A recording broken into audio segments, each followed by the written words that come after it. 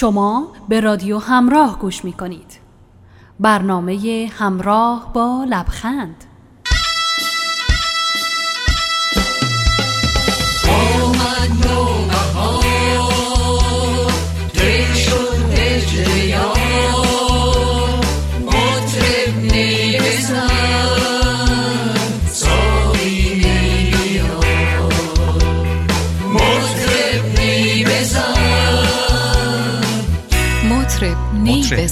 نی بزن.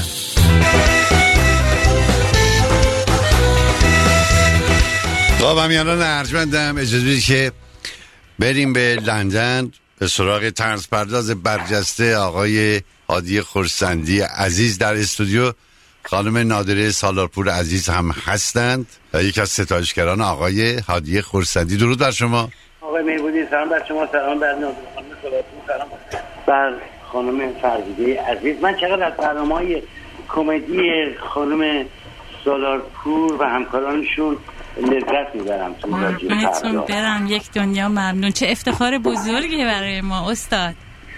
اینجور طنز رو به روز گفتن و مرتب گفتن و بدون اینکه لوس بشه مسائل رو از رادیو پخش کردن، واقعا فقط فکر کنم در حال حاضر از شما همکارات برمیاد. براتون سالی خوشتر و دلانگیزتر آرزو میکنم و بعدم در سایه شما حفینتونم درست کرده باشین، چیده باشین. من آقای میرودی وقتی که راجع به حفین و قدمت نوروز فکر میکنم، واقعا بعضی وقتا یک سوالاتی برام پیش میاد. اولا اینکه قدمت نوروز فکر میکنم برمیگرده به اون روزگاری که بشر هنوز تکامل پیدا نکرده، یعنی خیلی قدیمیه. برای که ما میگیم عید شما مبارک، دوم به شما 3-4. نمیدونم مال قبل از اینی که ما به هر حال بیشتر ملت های دیگه آدم شدیم گمان میکنم. و باز وقتی که به نوروز باستانی فکر میکنم و به هفتینش فکر میکنم، در این ماهیه شک میکنم. ماهی در نیاکان باستانی ما فکر نمیکنم. ماهی میدوشن توی پون میدوشن سر هفتین و بعد از زیگدرم نیاکان باستانی ما نمیدوشن ماهیه رو چیکارش بکنن. حالا میدونم که ماهی ها از نوروز ما دل خوشی ندارن و با هم درد دل میکنن که چه قوم هستن اون ایرانی ها که عیدشون که میشه کوچیکامونو میکنن که تون گنده همونو میزنن لای سبزی پلو. گمان نمی کنم من مثلا جمشید شاه مثلا سبزی پلو ماهی میخورده. من یادم مادرم میگفت شب عید باید رشته پلو بخوریم که تمام سال رشته کار رو داشته باشیم و سرشه کار از دستمون در نره. نمیدونم من سبزی پلو ماهی رو فقط میدونم این غذا انقدر قشنگ و دلانگیز و خوشمزه است که ژاپنیام از ما دزدیدنش، لولش کردن، بهش میگن سوشی. یعنی همین سبزی پلو ماهیه که قلبه کردن، لقمه کردن و ماهیه رو میذارن وسطش، برنجل دورش، سبزرم دورش و به اسم سوشی. پس ما یه عمر قابلمه سوشی به این گرونی میخوردیم، خیال میکردیم سبزی پلو ماهی داریم میخوریم.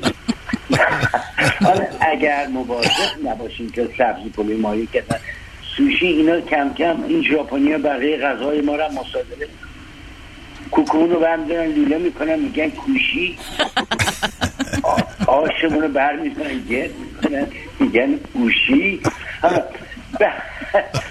من بیشتر از این وقت نمیگیرم جز این که یک سروده بهاری بخونم براتون به اسم پرنده نقاش بهاری و با این سروده ضمناً قبل از که اینو بخونم یاد میکنم از شاعر طنز پرداز داخل ایران، محمد رضا عالی پیام هالو، که خوشبختانه دیروز پریروز از زندان آزاد شد و تنها جرم او این بود که شعر طنز گفته بود و در مجلسی خوانده بود که آزادش کردن. و من چقدر خوشحال شدم، در اینکه نگران بودم او رو بگیرن جای بابک زنجانی اعدامش کنن.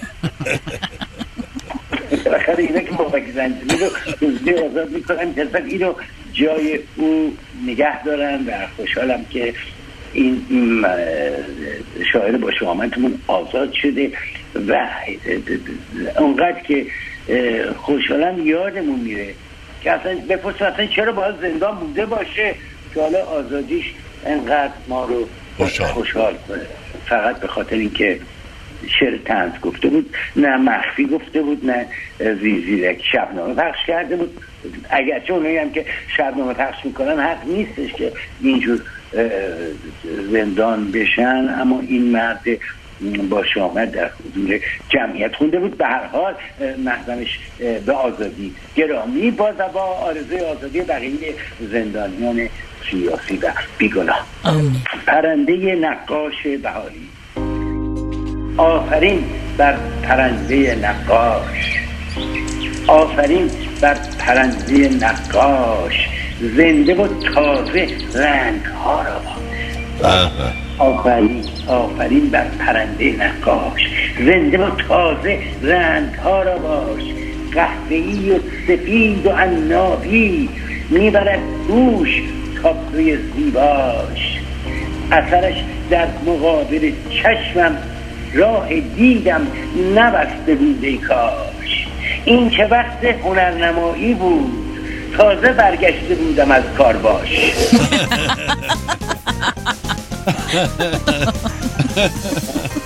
پرنده نقاش شانس میاره. خیلی ممنونم. تشکر.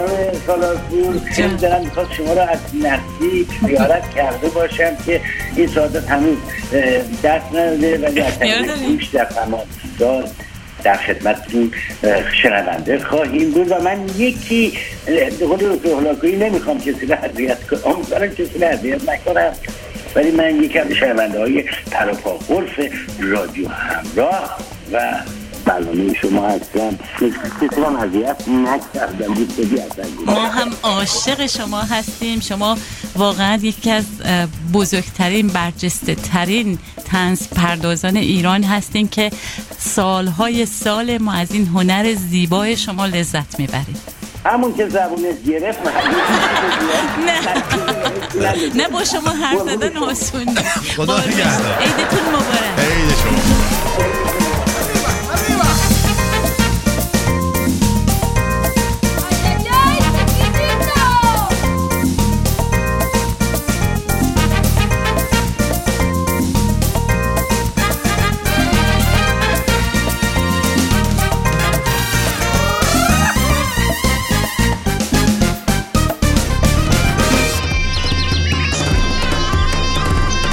صدای ما از رادیو همراه پخش میشه. اید آمد و اون بخت سعید آمد. در استودیو خانم نادره سالارپور با ما هستن، دوبلر.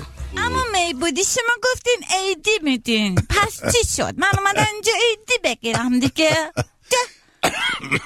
اینجوری باید از آقای اولاکویی بگیری. چرا شما؟ اما اون رو باید اینجا به نظرم یه قیام باید صورت بگیره در رادیو گرفتن عیدی.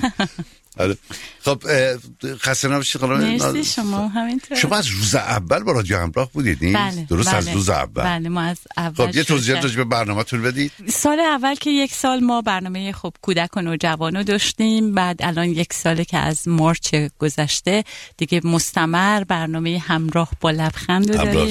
چقدرم خودمون لذت میبریم از انجام دادنش. خیلی برنامه‌ای که برای خودمون خیلی فضای قشنگ و شادی رو به وجود آورده. خوشحالیم که میتونیم این کار رو انجام بدیم. میدونین من در یک خانواده بزرگ شدم که همه اهل جوک و طنز و بعد تو دوبله بزرگ شدم. خانواده دومم که دوبلورهام اینقدر بامزه. بچه کجا هستید؟ تهران. تهران. بله. خب دوبله رو که با کی آشنا شدی وارد بازار دوبله شدی؟ راستش من 5 سالم بود. یک استودیوی بغل خونه ما بود، استودیو دوبله بود. کجا؟ توی خیابون مزین الدوله، سر سراح تخت جمشید اونجا. خب بعد اونجا شوهر خواهر من که آقای منصور غزنوی خدا بیامرز بودن، یکی از بهترین دوبلورا بودن ایشون، اون موقع با خواهر من آشنا شدن و ازدواج کردن. من 5 سالم بود. 5 سال. و من از اون موقع دیگه اون استودیو بل نبود؟ فکر میکنم استودیو بل پله میخورد میرفت پایی. استودیوی پله میخورد میرفت پایی مال آقای مقبلی بود. کار دوبله رو با چی شروع کردی؟ اولین کار دوبله رو یک سریالی بود به اسم گالری شبانه.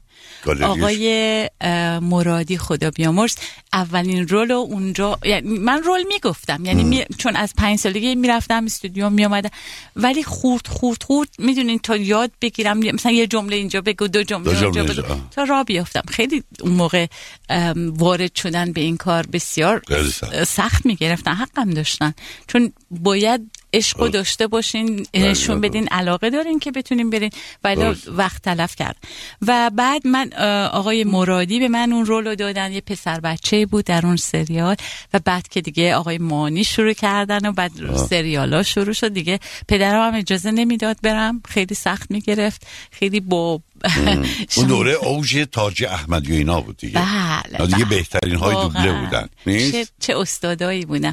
ژاله کاظمی، بله، نیکو خردمند خانم کسمایی که هنوز هستن. تا رسیدیم به چی؟ پینوکیو ها؟ تو رول پینوکیو رو گفتم، خانه کوچک رو گفتم، تو خانه کوچک حرف زدم، جای پسر شجاع گفتم، تام سایر، خیلی رولای مختلف. یعنی ما واقعا اونقدر که من خانواده دوبله رو میدیدم، خانواده خودم رو نمیدیدم. از صبح تا غروب ما همش مشغول کار بودیم و چقدر لذت میبردیم. خیلی شکوفا شدیم یعنی زیر دست و پای اینا من بزرگ شدم در واقع. ولی اخیراً من این سریالایی که دوبله میشه به فارسی میبینم، کسی نداره نقش بچه‌ها رو بازی کنه، معمولا آدم بزرگا میگن. با این کاملا مشخصه. خب اون موقع ما هم خب برای بچه درست کوچیک بودیم از بچگی شروع، ولی وقتی مثلا من دیگه 19-20 سالم هم که شد، بازم نمیتونستم جای یه دختر همسن خودم حرف بزنم. صدام شکل گرفته بود برای بچه‌ها. یعنی اصلا صدای من شکل گرفته بود بچگونه. بعد اینجا من اومدم خارج از ایران، دوباره رفتم، هیچ وقت ول نکردم، دوباره رفتم با استادای اینجا شروع کردم تمرین کردن و کار کردن و تعلیم گرفتن. و اونجا بود که من فهمیدم یک کتابخونه دارم پره تو ذهنم و اینا رو با این کلاسا من اینا رو مرتبشون کردم. یعنی فهمیدم که هر جا هر کدوم رو میتونم برم بکشم بیرون و استفاده کنم که خیلی خدا رو شکر کنم. کدوم کار بیشتر از همه دوست داشتی؟